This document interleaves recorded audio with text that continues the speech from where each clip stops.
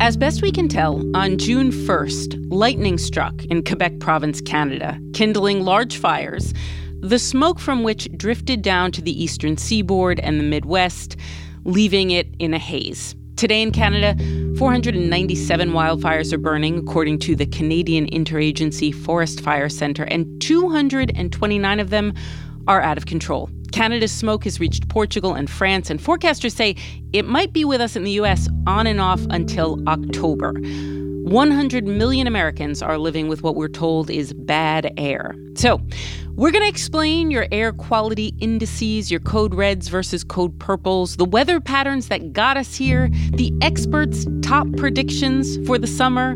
It's going to be really hot. And the best advice we've heard on how we can survive and thrive, or at the very least cope, with extreme heat. That's coming up on Today Explained. You know how to book flights and hotels.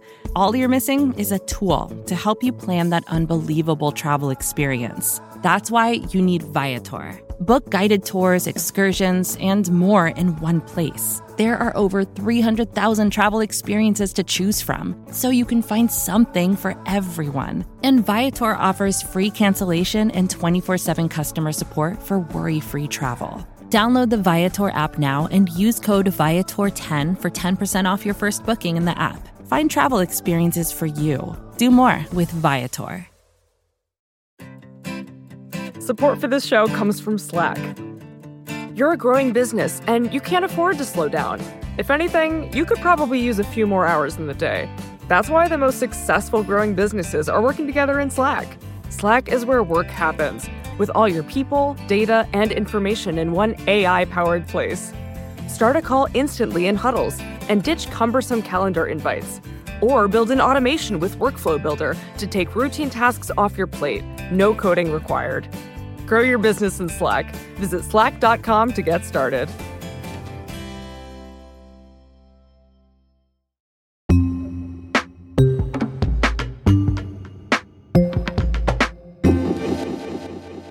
It's Today Explained. I'm Noelle King. Rebecca Lieber is a climate change reporter at Vox. She recently wrote a very good piece about how once upon a time, the air quality in the United States was very bad, and then it improved, and then it got bad again. I asked Rebecca to take us back to the beginning. Air pollution in the U.S. was famously bad before we had environmental regulation.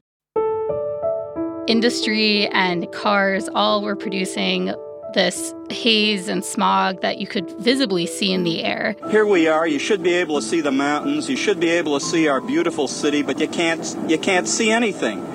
And it's destroying not only our health, but our economy. From 50 to 70% of the junk that's in the air comes from our own cars, mine and yours.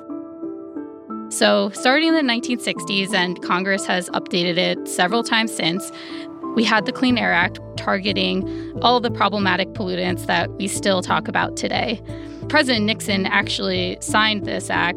The great question of the 70s is, shall we surrender to our surroundings? Or shall we make our peace with nature and begin to make reparations for the damage we have done to our air, to our land, and to our water? This was a bipartisan issue to clean up the air. It took a long time for regulations to catch up to where the pollution was. It wasn't an overnight change. So we actually see that bad air days were pretty common well into the 2000s. But over time, the regulations caught up, and the EPA kept strengthening regulations around tailpipes, around coal-fired power plants, and other major sources of pollution. So we started seeing real gains in our air quality. Clean Air Act has been very, very successful law, not just for California, but for the whole country. We've cut air pollution by 60% at a time when our economy was growing 200%. And the fact that today this is a fairly unusual event that we see at the peak of wildfire season just shows how much progress there has been over the past 40 years or so due to the Clean Air Act. When did it get good? What years are we talking about that we saw those real gains? So the American Lung Association has been studying this for about 2 decades, and they're looking at a pretty simple question. Is air pollution in the U.S. getting better or worse? So they found that after about the early 2000s, air quality was making some considered improvements. You can actually see this in the air, that it's clear to look out in a city. You're not getting that same kind of haze. What they're studying is called ozone and particulate matter, two of the main pollutants when we're talking about air quality. And they really saw big progress here. They found in this period that millions of fewer Americans were exposed to these unhealthy levels of ozone and particulate matter. All right, so it takes about 40 years from 1963 to the early 2000s for things to improve, but they do improve. Well, in the past 5 years, wildfires have gotten a lot worse. And that's because climate change is getting worse and making the world hotter and drier, so wildfires are getting more severe. And wildfires are creating essentially this paradox where regulations are still making the air clearer, but wildfires are sending up all this particulate matter that's making the smoke way worse and harming our lungs. Have things gotten as bad as they were in the 60s before the Clean Air Act was passed? No, it fortunately is still better, but the latest report from the American Lung Association found that about 500,000 more people were living in counties that were exposed to unhealthy spikes in particulate matter compared to their previous report. This week, the American Lung Association released their annual State of the Air report. It shows more days with very unhealthy and hazardous air quality than ever before in the 2-decade history that the report's been in existence. More than 40% of Americans are living in places with unhealthy levels of particle pollution or ozone. So basically, we're seeing more Americans exposed to this bad air quality. What does it do to us when we breathe in bad quality air? This is a big field of scientific study because there are a lot of impacts. The biggest one is how it affects our lungs and can impact breathing problems, people with asthma, people with other kinds of respiratory illnesses. But that's not the only way it's affecting us. That fine particulate matter, which is basically many times smaller than the width of a human hair, is capable of embedding deep into our cells and bloodstream. So this causes inflammation, it aggravates cardiovascular disease, and there are even studies that show it can worsen mental health. Masking, being required to stay indoors or advised to stay indoors is triggering. It reminds us of the pandemic. Some folks are saying it's reminding them of days following 9/11 and bringing back a lot of anxiety. Roughly 10 million people around the world annually die from air pollution, and that's around the same levels as cancer. All right, so let's bring it to this week and the news this week. Parts of the U.S. right now are struggling with really bad air. Where in the U.S. is bad this week? So about 20 states have issued air quality alerts. And right now, the worst air is concentrated in the Great Lakes region, and we're seeing a lot of the East Coast affected. The smoke covering dozens of states from Ohio to Kentucky and Wisconsin, and as far west as Iowa. Also putting states like Pennsylvania in a code red as they experience what the EPA considers very unhealthy air quality. But wildfire smoke can travel thousands of miles, so it's hard to find a place that isn't affected when there are raging wildfires. In September of 2020, wildfire smoke from California reached as far as the Netherlands, traveling nearly 5,500 miles. So this is really a global issue. That's why looking at this in the context of climate change is so important, because places like the East Coast that isn't as accustomed to horrible air from wildfires, they're increasingly affected. What should we be doing about this? So if you're in a sensitive group, it definitely is smart to mask up. An N95 or KN95 mask is important to wear here, not a cloth mask, because that's not protecting you from that particulate matter. But a key step to also take is just reduce that outdoor exposure overall if you're able. So reducing your physical activity. So maybe it's not a great day to go on a run.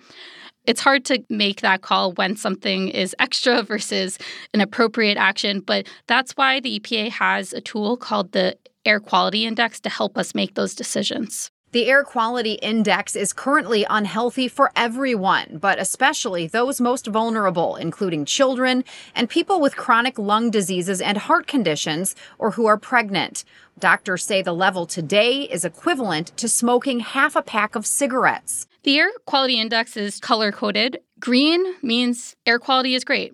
Yellow, usually it's okay. And then once you start to get into the orange, red, and purple categories, you might want to start thinking about taking some type of action depending on if you're in that sensitive group or not.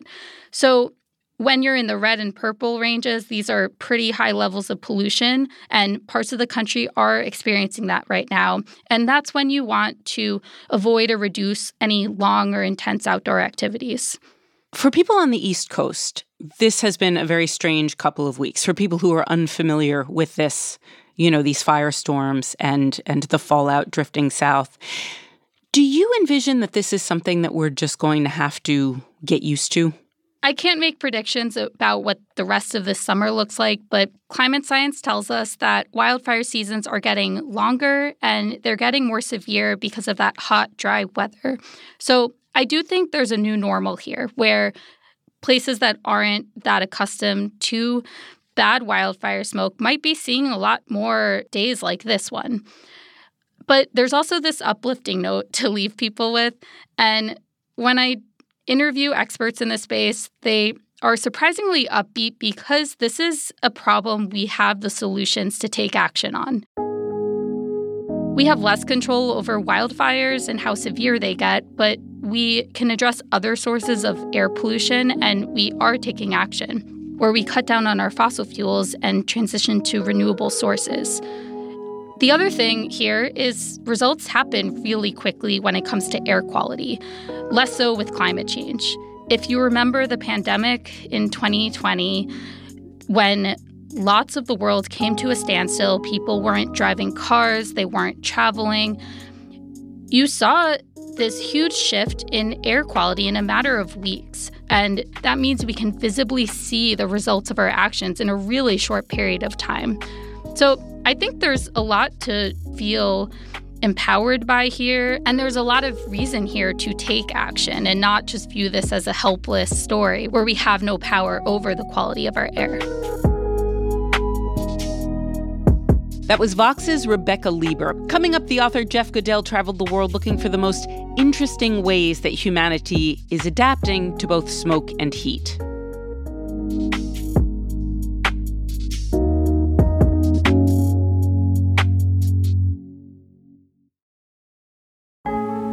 Support for the show today comes from Quince. It's a time of year where the weather is changing. Maybe your wardrobe is too. It's time to put away the winter clothes and pull out the summer clothes. But maybe you pull out your summer clothes and you're like, wait, I hate all these clothes. Well, Quince wants to offer you a chance to hit F5. You know what I'm saying? A little refresh. Is that still what F5 does? Back in my day, that's what F5 does. Claire White, my colleague here at Vox, has tried Quince. I would say the clothes feel super timeless. A lot of their silhouettes are classic and stay in style for a really long time. I would categorize Quince as a very timeless, approachable brand. You can hit F5 and upgrade your wardrobe this spring by going to quince.com/explain for free shipping on your order and 365-day returns. That's QUINCE.com/explained to get free shipping and 365-day returns. Quince.com/explained.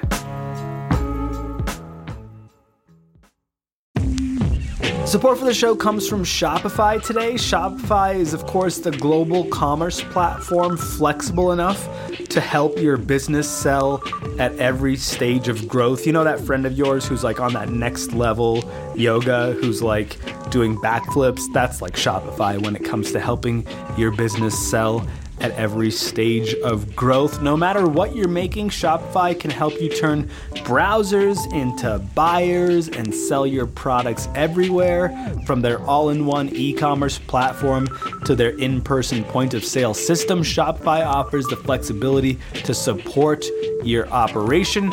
And right now they're offering Shopify Magic, an AI-powered helper created to give you a little boost and help you stress less and sell more. Sign up for a $1 per month trial period at shopify.com/explained. Go to shopify.com/explained now to grow your business no matter what stage you're in. Shopify.com/explained.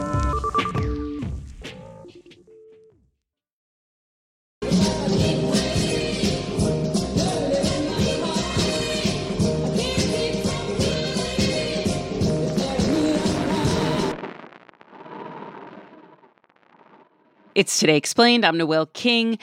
Go ahead, tell me who you are and what you do. My name is Jeff Goodell. I am a journalist and author, and I write about climate change. I'm a contributing writer at Rolling Stone and the author of 7 books. What's the name of your book about heat? It's called The Heat Will Kill You First: Life and Death on a Scorched Planet. Where are you today, Jeff? I am in Austin, Texas. What's the temperature there? Temperature right now is about 102 degrees, and it's pretty humid. It's the kind of temperature where you wander around outside for a couple of minutes and you think, okay, I got to get back inside.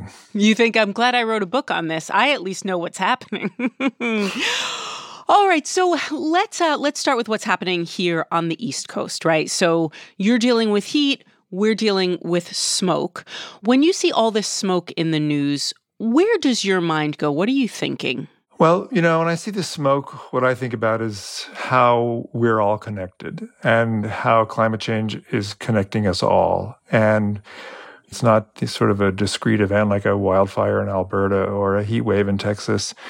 All these things are connected. And, the reason that the forests are burning in Alberta is because it's hotter and drier and the trees are more vulnerable to fire. And when they do catch fire, they burn bigger and hotter. And that smoke then drifts over to the East Coast, and it's something that people who are thousands of miles away still see. And it just shows that there's, climate change is not something that you're going to escape or anyone's going to escape by sort of moving to a different place. It is part of our world now. It's touching us in all kinds of ways. There's a term we use a lot now, we hear a lot now, extreme heat.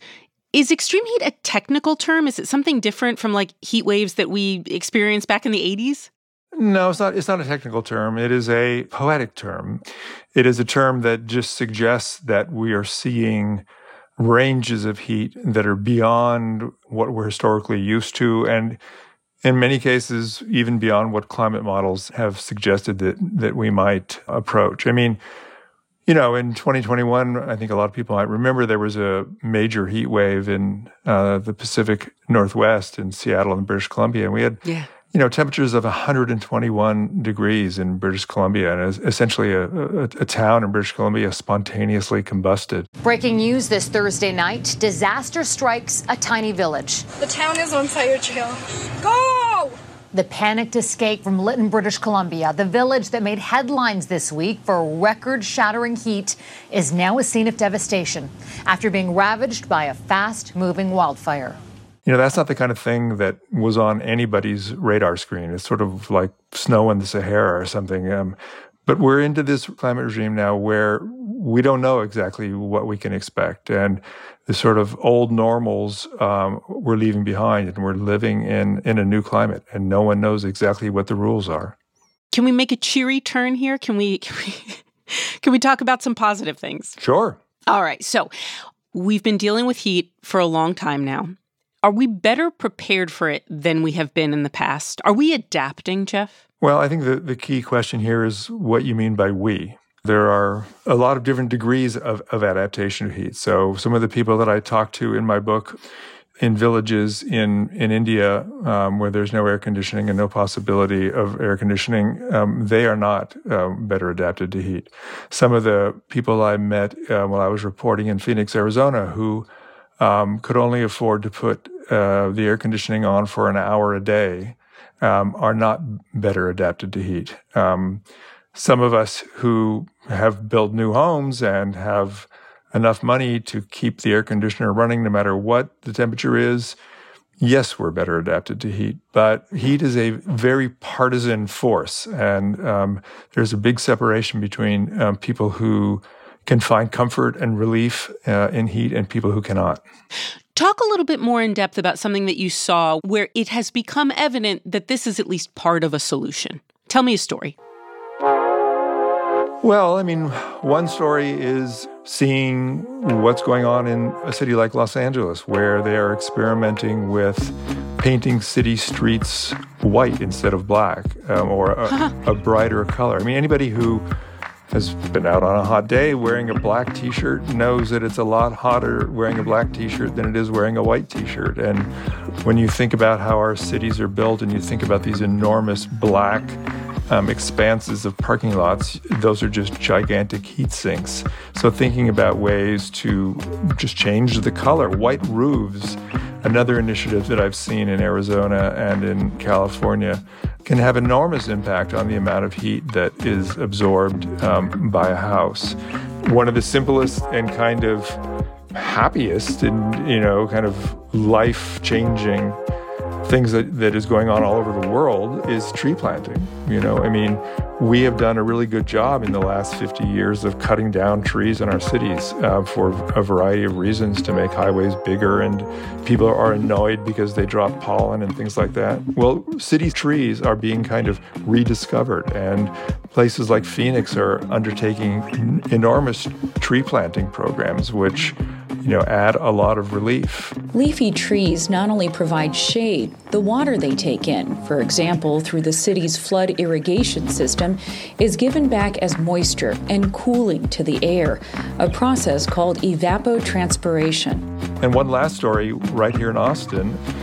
My wife is the director of the Blanton Museum of Art here in the city, and they've just redesigned their plaza in front of the museum with these beautifully designed shade structures built by an architecture firm called Snøhetta that have turned this sort of expansive concrete plaza into this sort of dappled shade network that is really a pleasant place to hang out. These petals are 3-story tall shade structures, and so obviously it gets hot and sunny here in Texas. When it does get sunny, the holes, the perforations in the petals cast these really cool dappled shadows on the pavement here, which is really wonderful. So it's really just about thinking about how we engineer public spaces. And it sounds like that's actually happening. It is happening. It's happening because public officials, urban planners, understand that, this can save lives and that a hot city is a miserable city and people don't want to live in hot cities. I was reading a story the other day about Phoenix. Phoenix, obviously lots of problems with heat, but they mentioned the city's chief heat officer. What is that position? Well, I think it's a really inspired and important position that a lot of cities are creating now because, one of the problems with heat is that nobody has really thought seriously about it, about the risks of extreme heat. And these chief heat officers do a really important job, first of all, of just sort of raising awareness about heat, talking to various departments and divisions within the city, trying to coordinate heat warnings, things like that. But also, just talking about it publicly and making sure that people are beginning to think differently about this and are aware of the risks. This is a heat equity story that we are working to change. Dave Hondola is Phoenix's heat czar, in charge of a 4-person team, the first ever created by a U.S. city, whose mission is to lower the heat. And we're trying to think about the long-term strategies that can cool the city and make it more comfortable, and the short-term strategies that protect people when it's hot. They're pushing city planners, they're pushing, construction projects, they're pushing a lot of city officials and urban planners and other politicians and bureaucrats to incorporate this into their thinking. And unlike dealing with, say, sea level rise or something like that, there are a lot of things that can be done relatively simply that can have immediate and tangible impacts on people's lives. These chief heat officers, these are people who are actually empowered to get stuff done? It's not like an honorary position or like a nonsense job? Well, that's a good question. I would say that it's different in different cities, and, empowered is a complicated word. They're not the mayors, they're not the governors. They don't, in most cases, have, kind of any kind of constitutional powers to do anything. But, just raising awareness of the risks of this is just such a huge part of where we are right now that I think that they're really important. We're only about a week into summer. What do you think is in store for us this summer? I think it's going to be really hot. I think that there's, lots of predictions about this. We have the combination of long-term and increasingly rapid warming that we're seeing from, the rising levels of greenhouse gases in the atmosphere, which comes from the burning of fossil fuels, and that's one thing. But we also have the change in this weather pattern of an El Nino pattern rising right now. El Nino is just a change in weather patterns that happens every 7 or 8 years. And there's La Nina and El Nino. And El Nino is driven by warmer ocean temperatures off the coast of South America and lots of complicated physics. But the gist of it is that it leads to warmer weather in summers in the northern hemisphere. So the combination of El Nino and climate change working together here is frankly a little frightening, because unlike other impacts of climate change, wildfires you were seeing and the impacts of smoke, and that certainly has public health impacts, people breathing the particulates in the air. But these extreme heat waves, they're like lightning bolts. I mean, they kill people and they kill them quickly. And it's really scary, especially for people who are the most vulnerable in our society.